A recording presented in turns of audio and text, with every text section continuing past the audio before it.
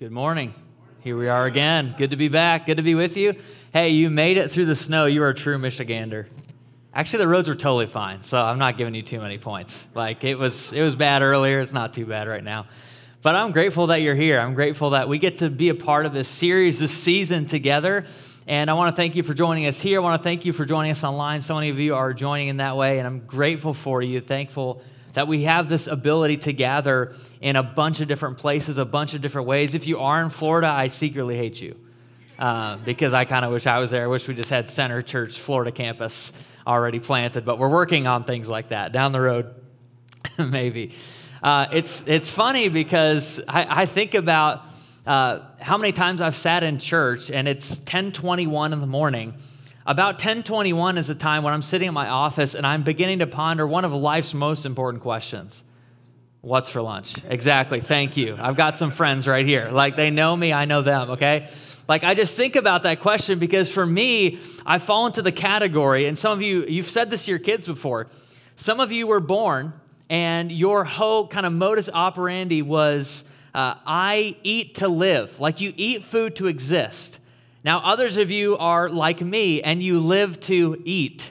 Like, that is the way you exist. And so February 1st, Michigan reopening dine-in. That's better than my birthday. I'm going to be honest. Like, I cannot wait. I'm going to be hitting a different restaurant, hopefully every night if Lindsay and the budget allows.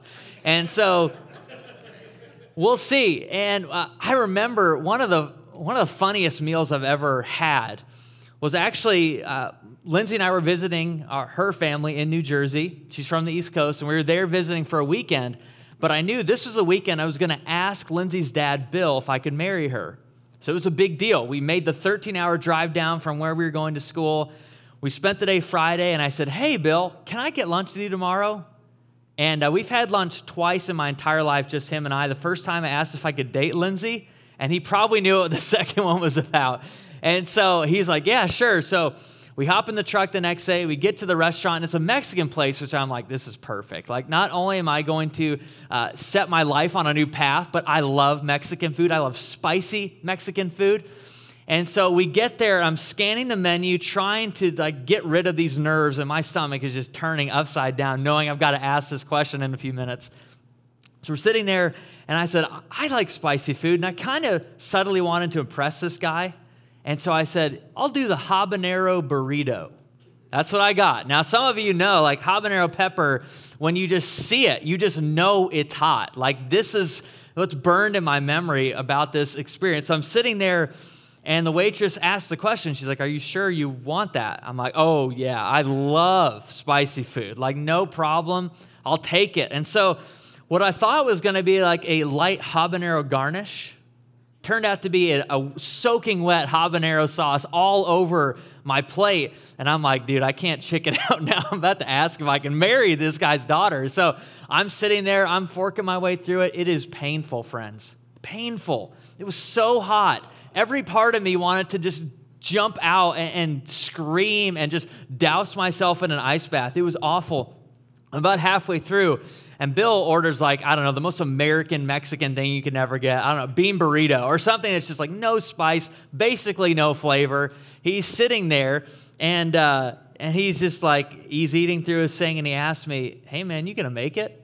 Like that was his question. Like, peeks up, he's like, you gonna make it? You're struggling over there.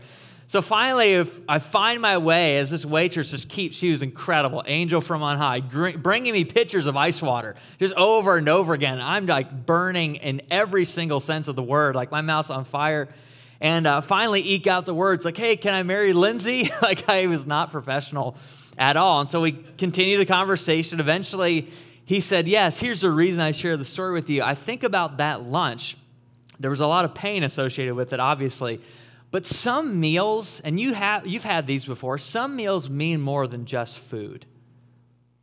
Like, there's meals that you can maybe look back on. Maybe it's a birthday or significant anniversary, or your first lunch together without the kids, or your first dinner out as an official couple, or whatever it is.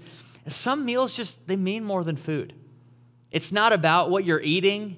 It's about what's happening. It's the moment. It's the significance of what's taking place. I look back at that, obviously scarred. Probably my taste buds are ruined from this said lunch, but I look back and say that was the day that I asked Lindsay if I could have her hand in marriage, like her dad's blessing and permission to move forward. And I look back on that, and my life obviously has been radically altered because of that one lunch. Your life, if you're married in the room, has been radically altered by some of those moments. And I want to take you to a group of people in which meals had incredible significance for good and for evil. And the church we're going to look at is the church of Thyatira in Revelation. It's Revelation 2. It begins in verse 18. What had happened was that Thyatira had been built. It was an old military garrison. It was a city between all the invaders and Pergamum, which we studied last week. Pergamum, this incredible city, kind of the Lansing of the Roman Empire, this incredible place. And so our next stop on the journey after you go through that area is Thyatira. And Thyatira was a place in which basically these groups of people, you could almost think of them as modern-day labor unions, they were called trade guilds. And if you were a carpenter, you had your trade guild. If you were a plumber, you had your trade guild. If you were a poet or an artist, you had your trade guild. And you did life with these people. You thought like they thought. You worshiped the idols that they worshiped. You ate the food that they ate. You did the practices, even down to like specific habits and routines and even sexual practices. All of these were like harbored in these specific trade guilds. And so what a trade guild would give you if you're a Thyatira citizen would be stability. It gave you job security. It gave you identity. It gave you agreed upon system of worship. And so every single month, these trade guilds would gather together and they would have dinner. But some meals mean more than food. Because at these dinners, they would often engage in sexual immorality with people they were not married to. They would engage in sacrificing specific foods, which would identify them with different gods, and obviously not the God that we worship. And so you'd sit in these meals, and as a Thyatira Christian, you would have to make a decision. Because some meals mean more than food. You'd have to decide, am I going to engage in this? Am I going to just tolerate it, maybe take a back seat, but still be there? Am I going to escape and leave the trade guild and try to fend for myself out in the world? Am I going to fully embrace it and say, you know what, I've got to put food on the table. I might as well do this. Is God really going to care if I do this? Doesn't he know I'm trying to save my family? What do you do in that moment?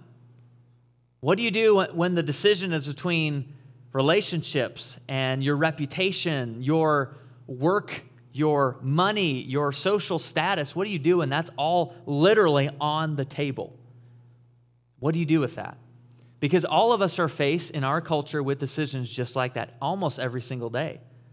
Am I going to follow Jesus, or am I going to follow my own way, or my coworker's way, or my best friend's way, or my spouse's way? And what had happened, why Jesus comes down so hard in this letter we're about to read, is that these Thyatiran Christians had begun to just tolerate sin in their lives. Tolerate sin in the church, tolerate sin in their community, tolerate sin in the workplace. They had begun to buy into these trade guilds and just kind of full, like hook, line, and sinker say, we're just going to do this. We don't know any other way. And Thyatira was smaller than a lot of the cities we're going to look at, but incredibly influential. That's why this is the longest and most harsh letter we'll read this whole series, because Jesus knows they have influence. In fact, what had begun to happen in Thyatira spread throughout the empire. Now, as you looked at the map we saw earlier, Thyatira is about an hour drive to the Mediterranean and about an hour drive to Pergamum, the city that we were just talking about. But Thyatira was progressive. I mean, they had women serving in the marketplace, which a lot of Roman cities didn't have. There was a booming dye industry. In fact, Thyatira, I know I'm going to say something weird. I'm going to mess that word up at some point. Just give me pre-grace. Thyatira Christians, this community was a culture of doers. I mean, these were blue-collar people. They were boots on the ground type people. How many of you have worked third shift ever in your life? Doesn't have to be currently, but okay, so a bunch of you. These are your people. They know your pain. They were hard workers. They were kind of the Detroit or Pittsburgh of the Roman Empire. This is Thyatira. And so look what Jesus says to this working class group of people who'd begun to tolerate some things that they probably should have stayed away from. Verse 18, Revelation 2. To the angel of the church in Thyatira write, These are the words of the Son of God, whose eyes are like blazing fire and whose feet are like burnished bronze. This is what Jesus says in almost every letter. If you have your scriptures, you've already seen this. I know your deeds, your love, your faith, your service, your perseverance. And right now you're doing more than you did at first. Jesus is celebrating, saying, good job. Like you have made it.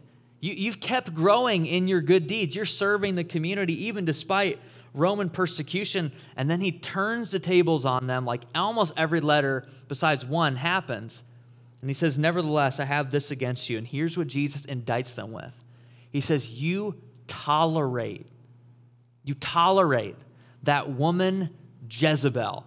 Now, I'm about to have a daughter. That name has never made our top 3 lists. Hopefully it's not making any of yours either, because this is kind of the Old Testament imagery for a prophet.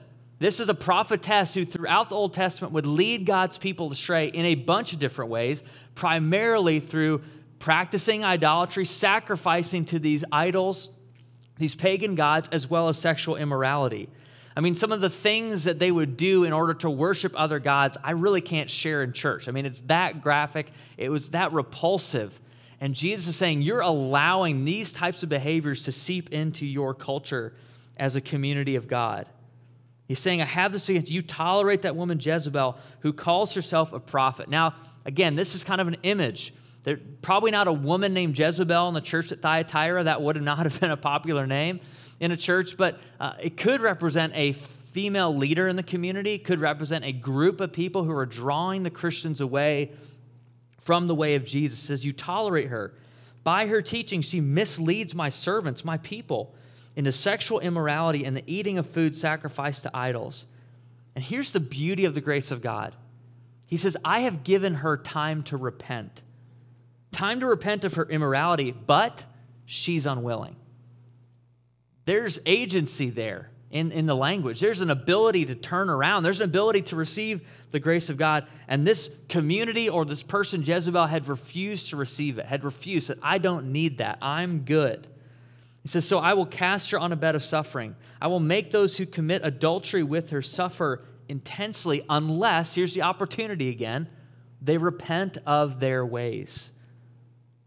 I will strike her children dead. Then all the churches will know that I am he who searches hearts and minds. I will repay each of you according to your deeds. Now I say to the rest of you in Thyatira, to you who do not hold to her teaching and have not learned Satan's so-called deep secrets, I won't impose any other burden on you except to hold on to what you have until I come. He closes the letter with this encouragement. To the one who's victorious and does my will to the end, I will give authority over the nations. That one will rule them with an iron scepter and will dash them to pieces like pottery, just as I have received authority from my Father. I will also give that one the morning star. Whoever has ears, let them hear what the Spirit says to the churches. What Jesus is doing here is not just calling out sin in the camp. That is definitely happening. He's also challenging the power structures at work in this community. And as you look around our community, there are power structures at work all the time. You may not be aware of what they are. You may not be cognizant of what they're doing and how they're trying to shape you and form you, but they're there. In fact, as you walked around Thyatira, even today, you can see ruins of the temple to Apollo. This was the 3rd largest Greek temple in the Roman Empire. It was significant. Its ruins stand in some ways still formed of what they built. This is the same temple, though, that Emperor Diocletian, this horrible person, evil person, set out on a persecution campaign, literally hunting down, killing Christians, entire families, to root them out because they would not pledge allegiance to the emperor. This is the situation in Thyatira. And Jesus knows that this persecution is underway, that it's happening, and that's why he's saying, don't let your influence get tainted.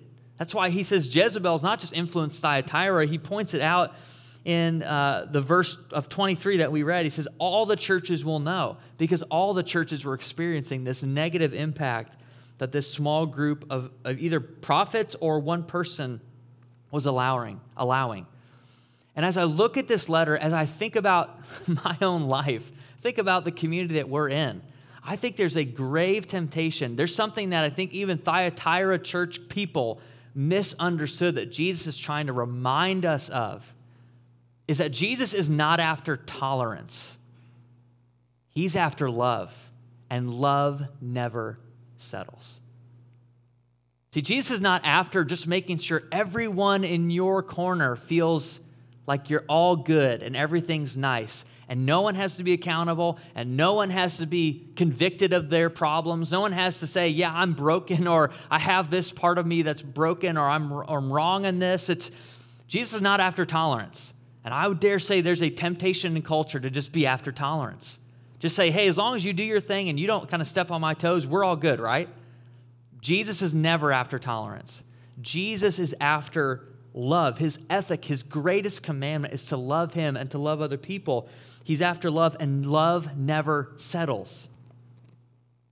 That's why he doesn't pat Thyatira on the back for tolerating sin in their community and in their church. Because he's not after just tolerating and saying what doesn't hurt is not going to ruin you. I mean, you can move on.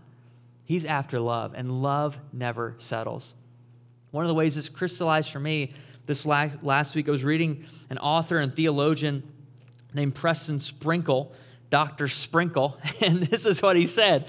Dr. Sprinkle had these words to say, but they really did convict me because I was thinking about this letter. He said, Jesus came into our world as a man to embody grace, not just talk about grace, to embody grace.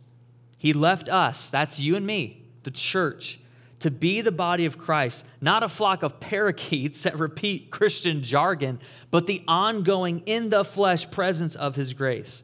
We, not just me, not just staff, not just volunteers, not just when you feel good, not when you feel bad. We, the body of Christ, the church, we are the evidence that God's grace is more than just words, because tolerance is cheap. Love is hard. Love doesn't settle. Love doesn't say, yeah, it's okay that you're doing this, when we know it's objectively and morally corrupt to do something. Love is not content to say, yeah, I know there's some evil in our community, in our culture, but it's not affecting me. I'm not a part of it. Why can't we just let it go? It's just easier to not confront somebody, to not confront injustice or something wrong. And so I sat in my office throughout this week and just said, God, would you speak to me about what are some areas of my own life and maybe our lives in which we really wrestle with this, the difference between tolerance and being after love. And he kind of brought four to mind, and permission to step on all of your toes right now. You're giving me permission? Okay, here we go. So this probably will, and if you have an email, send it to peter@centergr.com. He will be happy to answer it in the future. Here's just areas we need to be real about. This first area is racism. Racism. We live in a predominantly white community, and we may not bump into this a lot, but we have brothers and sisters who are minutes away from us, or maybe in our community, who are hurting and carrying a burden we don't know anything about. And tolerance would say, well, it's okay. You had a black friend in high school. You're good. Like, you can move on. Or you don't tell the jokes, or you don't maybe think the thoughts, but there may be parts of you and parts of me that really wrestle with this. And I think tolerance is saying, hey, it's okay. Everyone's behavior is okay. You can be a little bit of this and a little bit of that, but love doesn't settle. Love and grace, the way of Jesus, doesn't allow us to just detach ourselves from a whole section of the body of Christ and just say, well, I mean, it's not that bad. I don't make those jokes. I don't share those memes. I don't talk that way. What we do, if we're not settling, if we're truly loving, we just don't allow racism to exist in our community. And we begin in our own hearts, our own homes. Say, we are not going to allow this evil from the pit of hell to be pervasive in any of the circles that we walk. We just don't allow it because we're not pursuing tolerance. We're not just pursuing everyone feeling good about each other. We're after love. Number two, abortion. I think if we're honest, there is such a temptation. See, tolerance would say, let's just check the box. Let's just make sure that we get Roe v. Wade overturned. I'm not saying that's wrong, but just to check the box legally. Let's just make it illegal. And tolerance on some level, even for Christians, it's a temptation to say, that's all we need to do. Let's make it illegal. But love doesn't settle, friends. Love doesn't say, let's just make abortion illegal, even though it's one of the greatest evils of our day. Don't get me wrong. And some of you have walked through that painful process right here in this room. I'm not undermining the process. Abortion is not just about making it illegal, but that means that the church, the people of God, the people who are Jesus people, we love people so well that we are the forerunners in adoption. We're the forerunners in foster care. We are the ones running to the most broken children of our community. We are making abortion unnecessary. Not just illegal. Illegal would say, yeah, let's just check the box. Let's just make sure that we all are on the same page. Love says, I'm not settling there. Whether it's legal or illegal, I'm going to be the one. That's why we partner with community partners like Hand to Hand and like Hope Unexpected, who are saying we're not just going to be like hands off about it and wait for someone in Washington to do something. We're actually going to step in. We're going to get into the gap. That doesn't mean we stop fighting for justice on a systemic or government level. We do. But we decide we're going to not just settle for tolerance or settle for accepting what's common in our culture. Number 3 is sexuality. And all of you who have kids, you're feeling the pressure of this in our culture right now. You're maybe having conversations. You're like, you are 6. Why are we talking about that? You're 6 years old. I didn't think I'd be coming home and having to deal with some of these things. But tolerance would say sexuality, as long as it doesn't hurt anybody, it's okay, right? You've heard that. Maybe you've thought that. I've thought that. Well, this isn't hurting anyone specifically. I'm not killing somebody. But sexuality, when we just tolerate it, we just tell ourselves, well, this doesn't hurt anybody, or I'm just living with that person until I get married. I'm just sleeping with my boyfriend until we commit to one another. We don't end there because love doesn't settle. We say, actually, as the people of God, we're not going to settle for that. We're actually going to push ourselves. We're going to challenge the culture. We're going to challenge one another to the highest degree of purity and faithfulness and true love for other image bearers of God. That's a place just to say, amen, amen, John. I'm just feeling that. Like that. That is, I just see that in our culture over and over again. We just miss God's way. We miss what he has for us, and he loves us so much.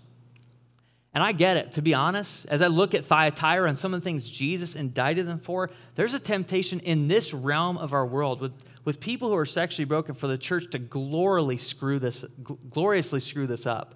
And we have. There's parts of our world that are completely closed off to the gospel because the way we've had these conversations is incredibly damaging. We talk about issues, and we forget that they're all people. And if you're in the room, and I think a specific area that I've seen this in my own family, my extended family, if you're in the room and you wrestle with same-sex attraction, can I just say, I'm sorry. Man, we have just not done this well in the church, and I feel it personally.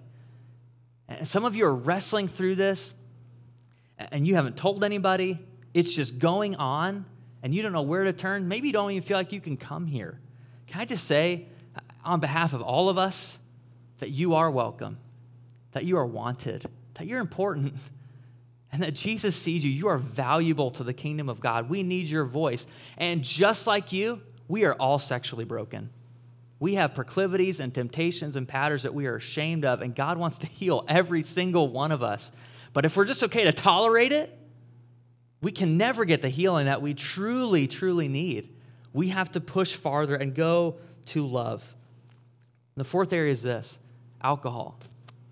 See, alcohol is a tendency in our community. I kind of joked about this a few weeks ago, but I think it's something that God is stirring in our community. I don't think Christians could just tolerate just saying, yeah, I know I got wasted, but we're just having fun. Or, I had a really hard week, honey. Can you just let me do this? Let me have that other drink. Let me go there. Let me do what I know is actually harmful to myself. What we do as Christians and as Jesus people, we just decide right here, right now, we're not going to be controlled or directed or guided and manipulated by anything other than the Holy Spirit of God.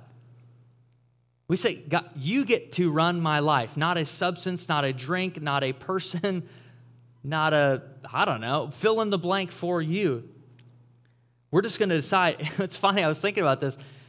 I've been in full-time ministry, vocational ministry for 7 years, and I've never had someone sit in my office and say, you know what, I'm really glad I was drunk or else I would have made a great decision.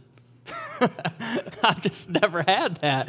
I haven't had that. Or, hey, I'm just really glad that I did a ton of weed that day, and I would have made a really bad or great decision had I done that. Like, I've just never personally experienced that. Maybe you have. I don't know what your family's like. My family's not that way. I've just never had that conversation.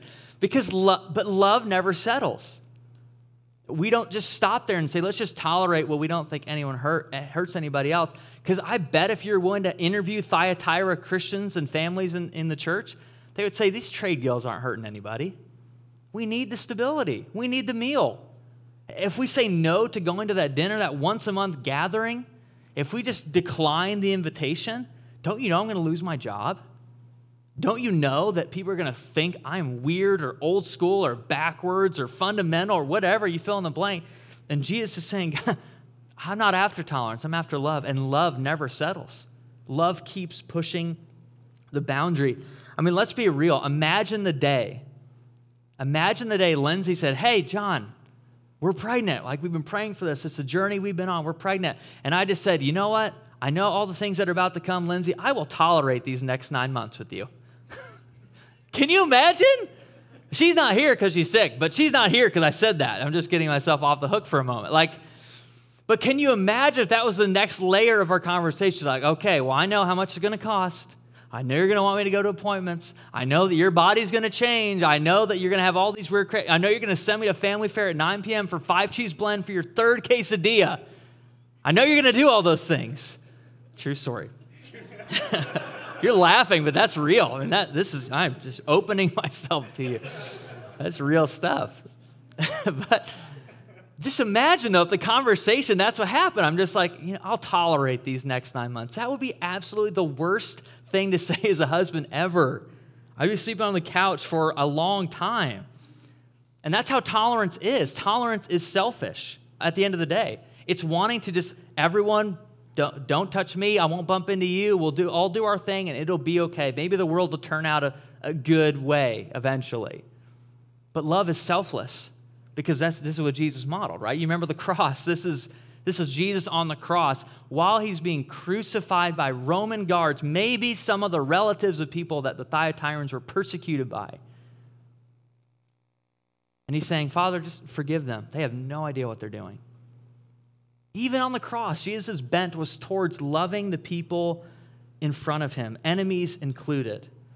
And this is why I think it's incredibly powerful. If you have your scriptures open or device to see it in verse 26. Revelation 2:26, this is how Jesus closes the letter. And this is what we read earlier. To the one who's victorious and does my will to the end, who doesn't settle, I will give authority over the nations. That one will rule them. With an iron scepter, dash them to pieces like pottery, just as I have received authority from my Father. I will also give that one the morning star. Whoever has ears, let them hear what the Spirit says to the churches. You may recall some of these verses, and they're actually from the Psalms, this worship book. And Peter read from this earlier, the Psalms of David, King David, and other people. These praise anthems really to God, these prayers of lament and grief, but also comfort and joy and optimism. They're all in the Psalms. These are direct references back to the Psalms, and they all have to do with the Messiah, the coming kingdom of God. And Jesus is saying, this is coming again. I'm coming soon. Be ready. Time is running out. But friends, you can repent. You can have grace. You can experience my transformational love, but my kingdom is different. I'm not after just tolerance. I want your entire heart. Tolerance is not my highest value. Actually, love is. And then he kind of ends the letter with like the ultimate punch. He says, I will give the one who's faithful, the one who sticks it out, the morning star. This is a Roman Empire reference through and through. Morning star had this connotation. If you had the morning star or you were related or connected to the morning star, it's this incredible image of supreme, divine, just pure authority and sovereignty. Literally, you can pull the stars out of the sky. And Jesus is saying, I carry that authority. Not Diocletian, not Nero, not your guild leader, not your president, not your boss. I hold the keys to life and to death. I carry the morning star. And I will give that kind of authority and life and power to you when you fully embrace me. And I was looking at just the beauty of the gospel story, even in Thyatira. You can see this over and over, this paradox between judgment and wrath and the coming kingdom of God. You need to be ready, but also grace and giving time to repent, giving time to turn around, to check your own heart and your motives. And I think about the gospel every time I reflect on it, and this is probably true in your life too. There's an element in which the gospel comforts us. And some days we need comfort. We need the reminder that the grace and the love and the compassion of Jesus is ours in Christ. It's ours because of what the cross has done. It's ours because of what God has done for us. And there's other days where it will gravely offend you. It will convict you. It will challenge you. It will purify your motives. It will challenge your behaviors. It will challenge your relationships. It will, in some ways, convict you about how you're loving your spouse. It will convict you about how you're raising your kids. It will convict you about how you're spending your money or your weekends. The gospel sometimes will comfort you and at the same time has a way of offending you and convicting you and challenging you.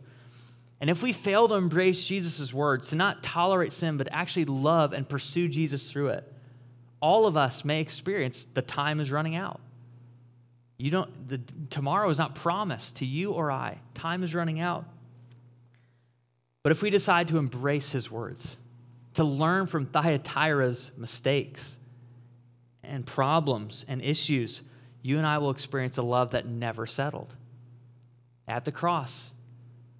And what is almost more beautiful about it is not just will you experience his love personally, your spouse will experience that kind of love personally.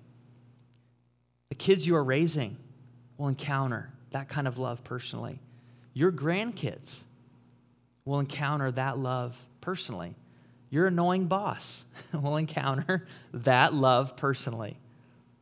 The 2 or 3 people that you're praying for every morning to come to Jesus, to know God in your life, those people who are lost, who you want to see found, the people you want to see step into this tank, not this tank, it's not there, in case you're wondering, but the tank, the baptism, like those people that you're praying for, they will experience his love personally. And in turn, you'll actually know how to love them like God loves them.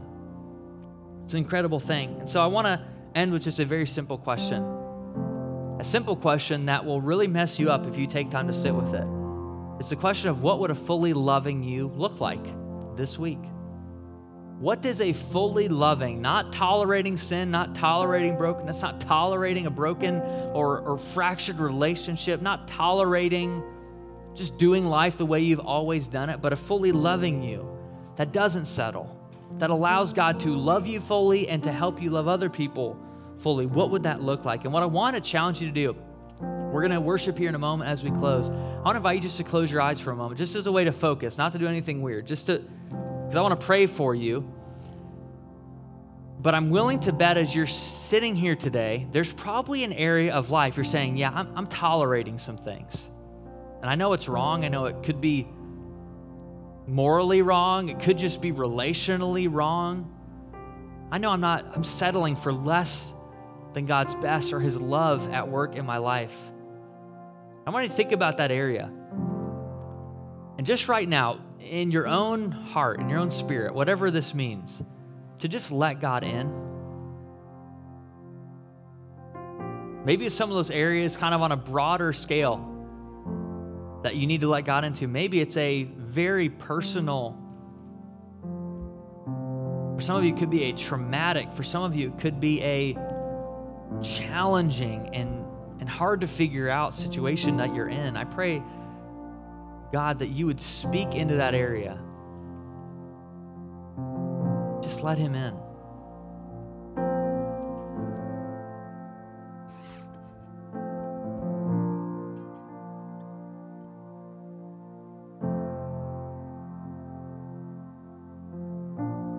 So, Father, we just, right up front, whatever that area is, whatever that thing, maybe it's a person, maybe it's a decision, maybe it's a meeting, we just surrender it to you. We open up our hands and say, God, would you help us to love like you loved, to not settle for tolerating sin and evil and injustice in our own lives, in our own homes, in our own communities. But help us to move beyond that to true love for other people, true love for you. So Jesus, I pray that you would speak that into my heart right now. The areas that are hard for us to surrender, the areas that are hard for us to reveal, to be vulnerable about. God, would you help us just to start with you, to open up to you, to build our lives in something eternal, something that really does matter, and it's your love. It's your presence, it's your work, it's your power in us. We ask these things in Jesus' name.